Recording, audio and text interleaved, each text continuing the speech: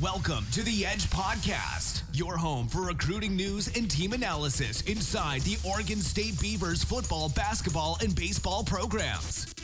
BeaversEdge.com is the authority on all things Oregon State athletics. Now, here's your host, BeaversEdge.com editor, Mike Singer. Wow, what a day Wednesday was for Beavers Nation. Man, Brendan, quite the day with plenty of content. First on BeaversEdge.com, wrote a story about the quarterbacks and why Luton won the job. Hearing from an Ohio State expert on the game. Your practice notebook for Wednesday.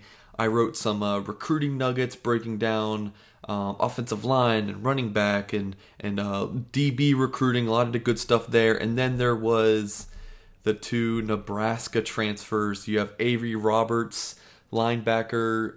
His transfer to Oregon State is now official. And then you have the news breaking by Pete Thamel that Tristan Gebbia is now transferring to Oregon State. Both guys from Nebraska in their class of 2017. Brendan, were you what were you thinking of the news when you saw it break? Well, I mean, for the first time, it seems like in a while, Mike, that maybe the Beavers are getting some news to break their way positively. Obviously, the news over the last couple years, not a lot of it's been good, but this is a great piece of information. In this case, pieces for the Beavers to build around and then get excited with in the future. The fans obviously can get excited with a couple 4-stars joining their program, which for Oregon State is anytime you can get a 4-star, that's going to raise some eyebrows. And not only it's the impact is immediate because you have two kids that have already started their college careers somewhere and can come in and potentially be game ready right away. There's really so much to discuss here. So first of all, you mentioned just this good momentum it's bringing. So in the offseason, you had Xavier Crawford leaving and Bright Agwebu leaving, and guys getting hurt in fall camp, with Noga Togiai, and then you get Thule, the tight end, retiring, and there's just this crap after crap. There's just not great news not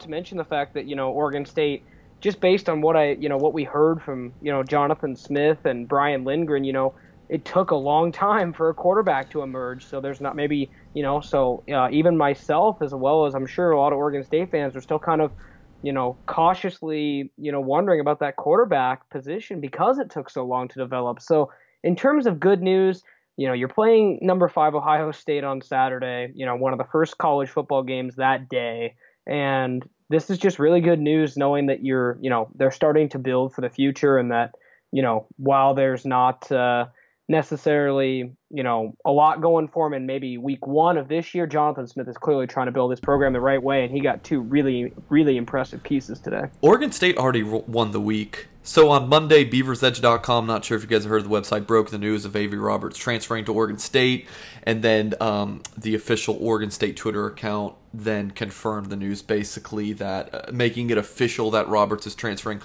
I have his Rivals page pulled up right now. Ranked as a 4-star recruit, number 90 in the country back in the class of 2017. Is ranked as the number 11th outside linebacker of the country and number 1 overall prospect in the state of Delaware. His Rivals profile has him listed at 31 offers. And, you kind of have to look at that and say that's not an official number, because you don't know at the end of the day how many of those schools wanted him / how many more offers he had that he didn't list. So, but still 31 is a really, really good number. I'm just scrolling down his list now of offers. You got Clemson, Louisville, Miami, Mississippi State, North Carolina, OU, this school called Oregon, that I don't really like to talk about, Penn State, Stanford, so just Tennessee, all these good schools. I just keep going down this list. Now, Avery Roberts, I want to say that, so obviously he was brought in under Mike Riley, recruited by Trent Bray at Nebraska, which is a big part, obviously, of why he's coming to Oregon State. But I want to say that Roberts didn't really fit in with this new coaching staff. Maybe his style of play didn't fit in perfectly with what Scott Frost wanted to do at Nebraska. But no matter what the case, he's going to fit in great at Oregon State. You got so Roberts is more of an inside linebacker, so you have Jonathan Willis graduating. I think Roberts can really just perfectly transition. So with Gebbia and Roberts, both guys both have to sit out for this 2018 season. Will be redshirt sophomores in the 2019 season. But again, Roberts will be able to slide in nicely at inside linebacker. And then with Gebbia, so I think he's really, really talented. But this kid, was it Martinez? I think is a true freshman for Nebraska. He won the starting job. He's going to be really, really good as a dual threat passer for Scott Frost. Here's Gebbia thinking, this kid's my same class, actually a year younger, because Martinez is a true freshman and Gebbia is a redshirt freshman. He's thinking, I might sit the bench for 4 years if I stay here, so let me get out. Sources had told me earlier in the week that Gebbia was looking towards a Pac-12 school. I was a little bit surprised that he made the decision this early.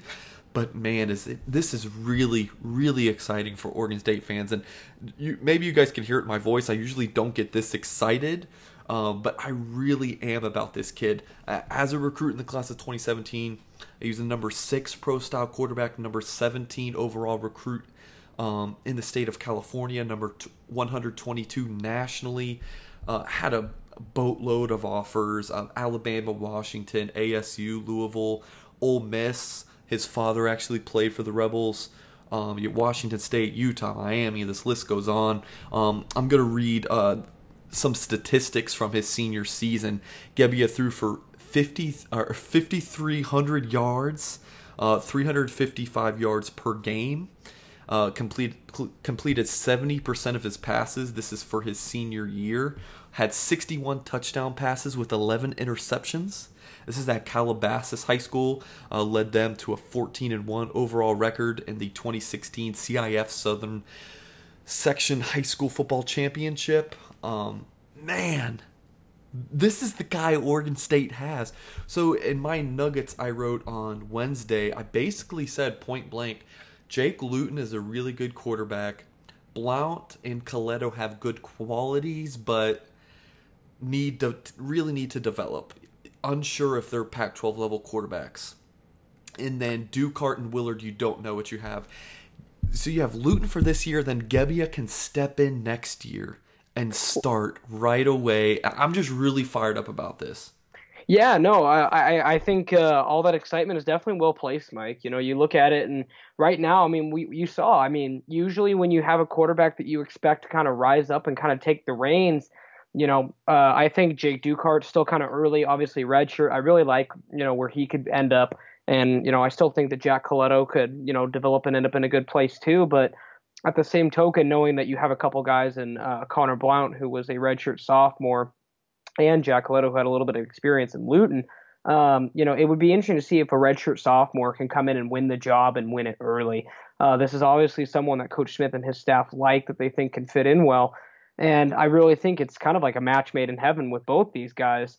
But the interesting point, though, Mike, that I wanted to bring up with this whole, transfer thing is, are we moving now to a kind of norm in college football where if you don't win the starting job, it's, where can I find the next best fit? I saw someone put on Twitter quoting Pete Thamel that said, Oregon State got a transfer commit. Is this something that has just kind of gained traction recently? Because I don't remember players in a couple recent years transferring right away after they don't necessarily win a job. They're just kind of out real quick. Yeah, a lot of things to unpack with that. So first of all, I think the social media era kind of makes these things bigger, and a lot of people know about it more. So maybe 10 years ago, a kid like Tristan Gebbia transfers, and just people don't really know about it as much until they see a game, like, oh, Right. Gebbia transferred? I didn't even know that. Right. So there's that side of it. And yeah, I think transferring is easier now than it was a while back. A little bit of easier transition for these kids these days. And in quarterback specifically, there's one starting quarterback. It's not like running back. If I don't start, I could still get carries, or I could do other things. No, if you're not the starting quarterback, you don't play. And for Gebbia's case, Martinez, I'm sure Gebbia knows, hey, Martinez is really good and he's going to have success. I'm not going to play if I stay here, Right. so why don't I transfer to a place where I think I can play? And Oregon State's an up-and-coming program, I think, right now. And when I was going through Gebbia's offer list, one school I didn't mention was Washington. And in Pete Thamel's tweet, he mentioned that Washington under Jonathan Smith as OC wanted Gebbia, and he was recruiting him hard, but didn't get him. You even have the Mike Riley connection. Riley still kind of lingering around the program. Trent Bray, I don't know how good of a relationship Bray and Gebbia had, but hey, I'm sure it doesn't hurt Oregon State's. It didn't hurt Oregon State's chances with them that there's another familiar face around Corvallis. Gebbia knew that Avery Roberts was coming. There's just a lot of things working in Gebbia's favor to go to Oregon State. Well, and not to mention, Mike, just the last thing I want to add on Gebbia is just, on paper, and this is, strictly on paper, you mentioned Oregon State being an up-and-coming team. Gebbia has to look at this and see, like, maybe he could be that missing piece here because, Oregon State's got some depth in a lot of very critical positions where they're set up very nicely for the next couple of years, particularly at linebacker, particularly in the secondary, offensive line, and the receiving core. So running backs too, to an extent. So, there's a lot of pieces, but they kind of needed that.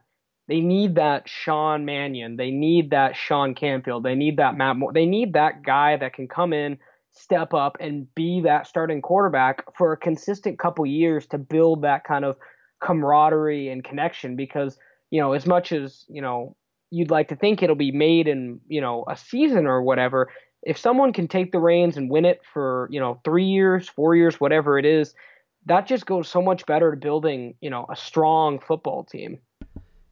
You mentioned on paper, and I'm thinking about Gebbia on paper. What a perfect fit. Yep. I think, first of all, Lindgren's offense can be molded for a dual threat quarterback or a pro style quarterback. I agree. Yeah. And he said that. He said they put in some more running plays for Coletto or Blount, but they're just not going to run that with Luton, which on the side, just I really liked how honest he was to say, yeah, Luton's got limitations. I think a lot of coaches will just praise and say that their players are all perfect. Like that's what you hear a lot with coach speak. But he said, yeah, Luton's got limitations, but those other guys have limitations for what they can do in the passing game, which is why he went with Luton. Well, something that I'm sure Beaver fans are going to want to know, Mike, from what you've seen from Gebbia, both on tape, just from him as a recruit and whatnot, do you think that this is a guy where he's athletic enough to maybe add some more of those maybe mobility wrinkles into a Lindgren offense, hypothetically, or is he more like a Luton where you maybe do it, but you're always leaning towards probably not? Yeah, so as you mentioned, that I'm actually watching some of his tape. He's got extremely good pocket presence. I love watching him move in the pocket. I don't think he's a runner. He's definitely a pro-style quarterback who can move. He's more mobile than Luton for sure, but also Luton's 6'7", 230. So I'm not sure how a guy his size, outside of like a LeBron James, can move that well. But even Luton moved well down at Ventura. I mean, he ran for what, 400 or 500 yards and a couple touchdowns at Ventura. Luton can move. He can scramble when needed. He looks slow, but he's a strider. But the one knock I'll have on Gebbia is his release is a little bit funky to me when you watch it. It's not necessarily a bad thing. You can have a funky release but still get the ball out, like a quarterback that Smith had at Washington, KJ Carter-Samuels. I was watching his game. He had a really funky release, kind of like a Tebow, where he brought the ball back real far before he'd throw it, which if you get sack stripped, that happens a lot more with that kind of throwing motion.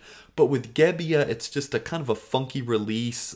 It's not like a long-winded release, so it's not bad, but it just looks a little funky. But otherwise, I love his pocket presence, his arm strength, how he can fit the ball into some tight windows. I'm just really fired up about Tristan Gebbia right now, man. I'm just fired up about him. Woo. I like it. I like it. Oregon State fans need something to be excited about, Mike, right now. I mean, They won the week. especially They won the week. Oregon State fans listening to this, you already won the week. Don't worry about the Oregon State-Ohio State game. You won the week getting Avery Roberts, getting Tristan Gebbia. Guess who's going to protect Tristan next year? Oh, this guy named Brandon Kipper, who in the offseason was arguably the most coveted offensive tackle transfer in the offseason.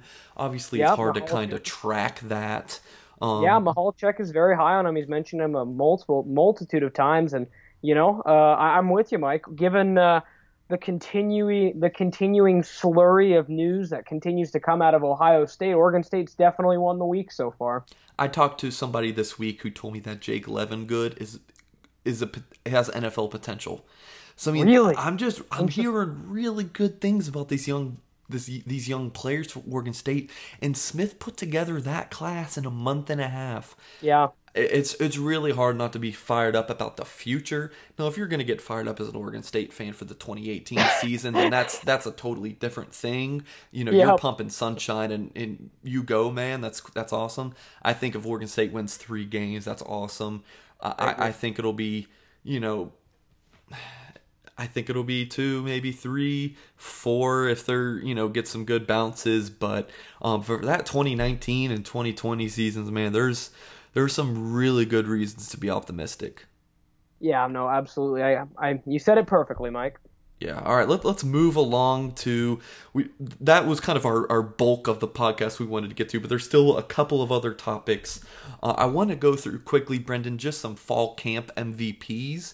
Obviously, most Oregon State fans are on to the season. Fall camp's in the rearview mirror, but I still think it's important for us to kind of highlight some guys that you really stood out to you in fall camp. So starting at the quarterback, your MVP is probably Jake Luton? Yeah, gonna have to go with Jake Luton. No one else. I mean, the guy won the starting job, as you could tell from, yesterday, or that was, I guess, Tuesday now, when we had our interviews with Jake Luton, whether it was, Blake Brandel putting him, a big kind of bear hug around him saying that this was his quarterback or anything else. I mean, he won the job, definitely the MVP, kind of in my opinion, no doubt. Now, running back, I'm sure, Artavis is the number one guy, but Jermar Jefferson, I'm sure, it would be my guess for MVP because Pierce is mostly limited, so Jefferson really was a standout.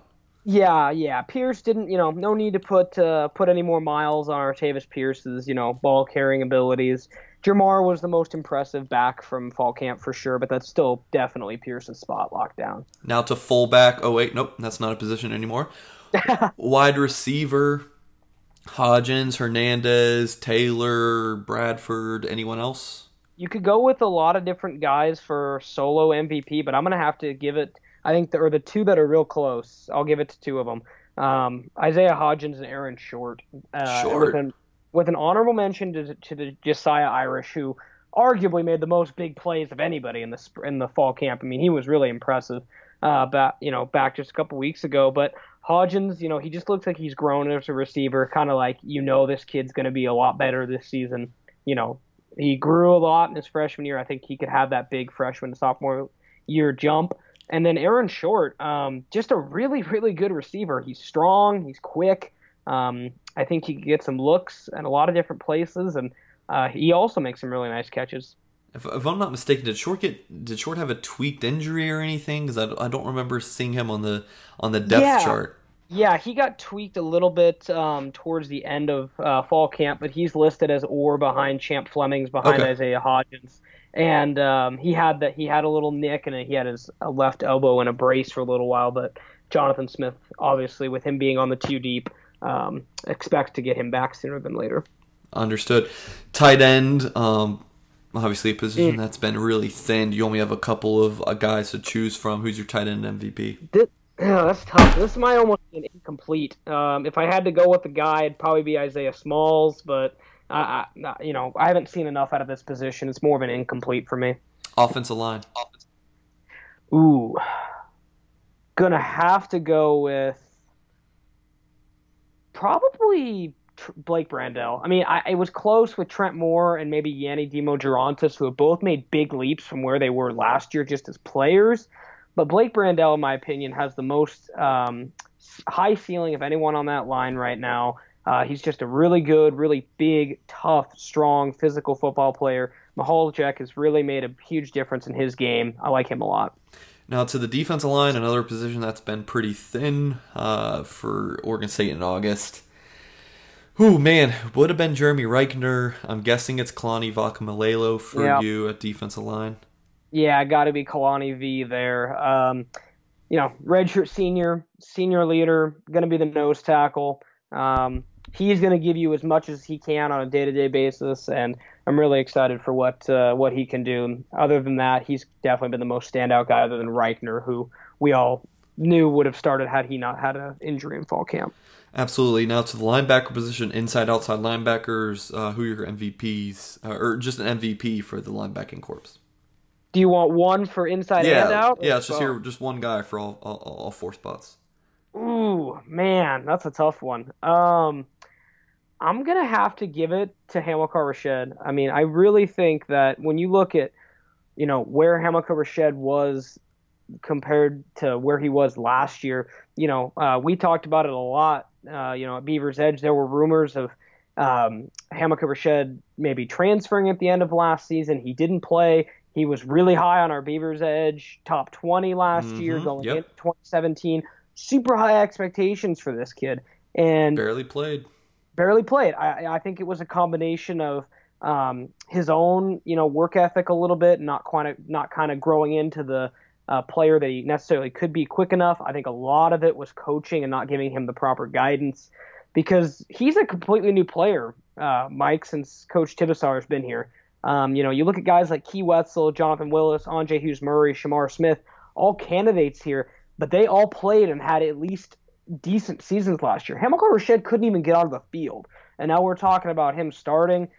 He's grown so much. Tim Tibesar maybe helped save his Oregon State career, and you got to say, he really has put in the work, and he's definitely my MVP of the linebacking core. Good stuff. Just quickly, cornerbacks and safeties, give me a couple guys there.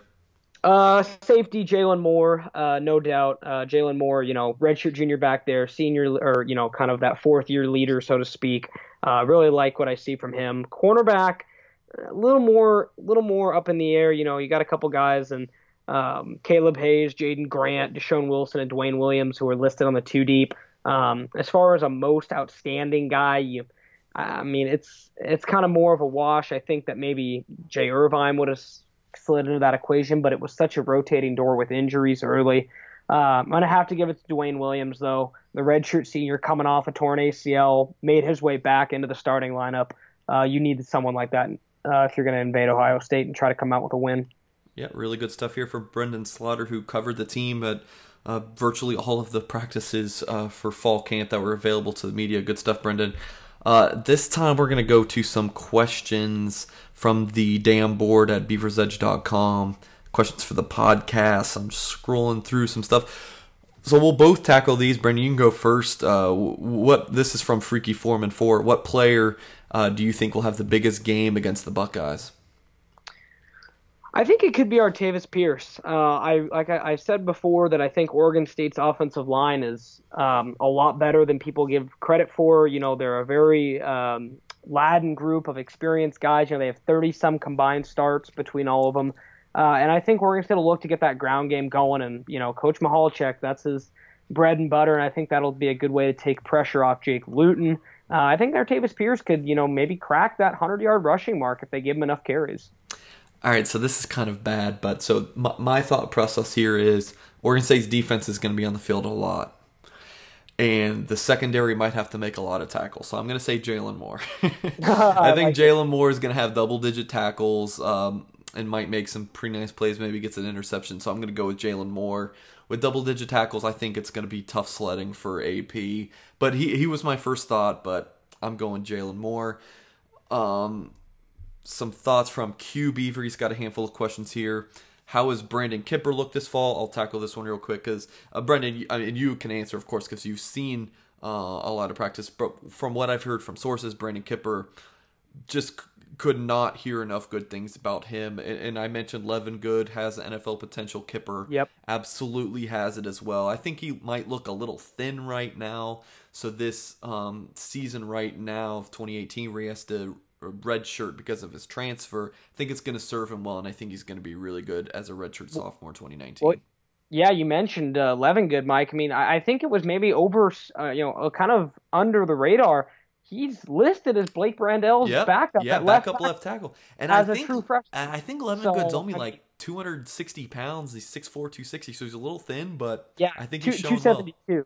272, but I mean, you're right there on the button, Mike, in terms of your sources there, because if he's already cracking that 2 deep, there could be some definite potential for him to crack on the line, given that Oregon State's going to have to replace 1, 2, potentially 3 offensive linemen in the years to come. I think you and I will agree on this. I think the Oregon State offensive line last year, and maybe even 2016 as well, was a better run blocking line than it was pass blocking. So Q Beaver asked, does the offensive line look to improve over last year? So let's get specific. Do you think this is a better pass blocking unit? I think it's a better unit overall. I mean, you look at last year, right, and you look at a guy like Trent Moore, hadn't ever really played much of, where he ended up on the right side last year. Sumner Houston was a brand new starting center because Oregon State had basically no other options at center. Once Gavin Andrews graduated, you lost Gavin Andrews, Sean Harlow, and Dustin Stanton from that team in 2016. That's a little under the radar. Replacing 3 offensive linemen, that usually leads to a bit of a step back for a team like an Oregon State that relies so heavily on guys staying and developing through their whole career. And I think that set the Beavers back, but a guy like Trent Moore, who had to go through his lumps, a guy like Sumner Houston, who had to go through his lumps, and a guy like, Yanni or Cammy, who have kind of been waiting their turn, they're veteran, they're experienced, and I compare this a lot to that group in 2016 that had a lot of success running the ball, but I think this one's a little bit better at protecting the quarterback, especially on that left side. Blake Brandel, 6'7", 307, Gus Lavaka, 6'4", 353. That's a lot of investment and a lot of beef protecting Jake Luton's blind side, and they're going to need it. Another question from Q Beaver. Should we expect a better pass rush from this Tibesar defense, obviously?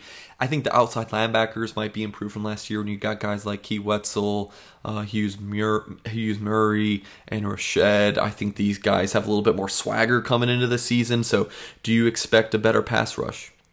Definitely. But with that being said, I'm not sure if it's going to show up in statistics, given that how much Oregon State's linebackers sometimes might have to take on an offensive lineman, given the lack of defensive linemen they go with in the personnel. You look at guys like Hamilcar Rashed, Key Wetzel, Andre Hughes Murray, those guys at those outside spots, and then eventually Matthew Tago, John McCartan, who also makes the 2 deep.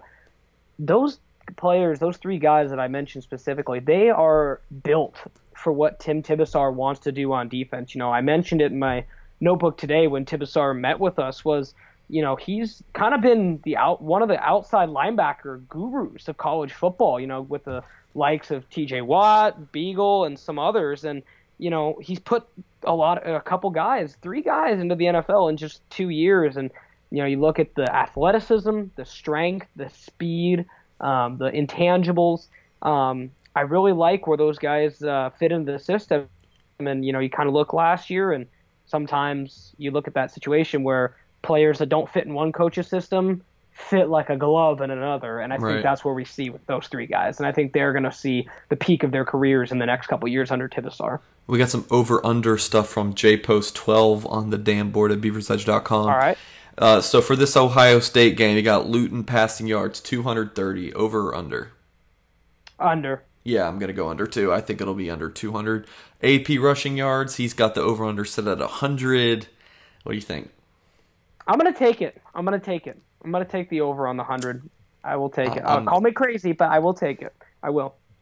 I'm really excited for some college football. I mean, I feel like I haven't watched football in forever. I've watched a good bit of preseason football, but like, it's just preseason football isn't real football, Mike. Let's be real here. Yeah, it's fun for a little bit, but I'm just really fired up. I mean, just talking about this just really gets me fired up. But back on topic, I'd probably say about 60, 70 yards for AP. I would love to be wrong, though. Man, I'm taking under, I think, on all of these, but turnovers Okay. forced, 1.5.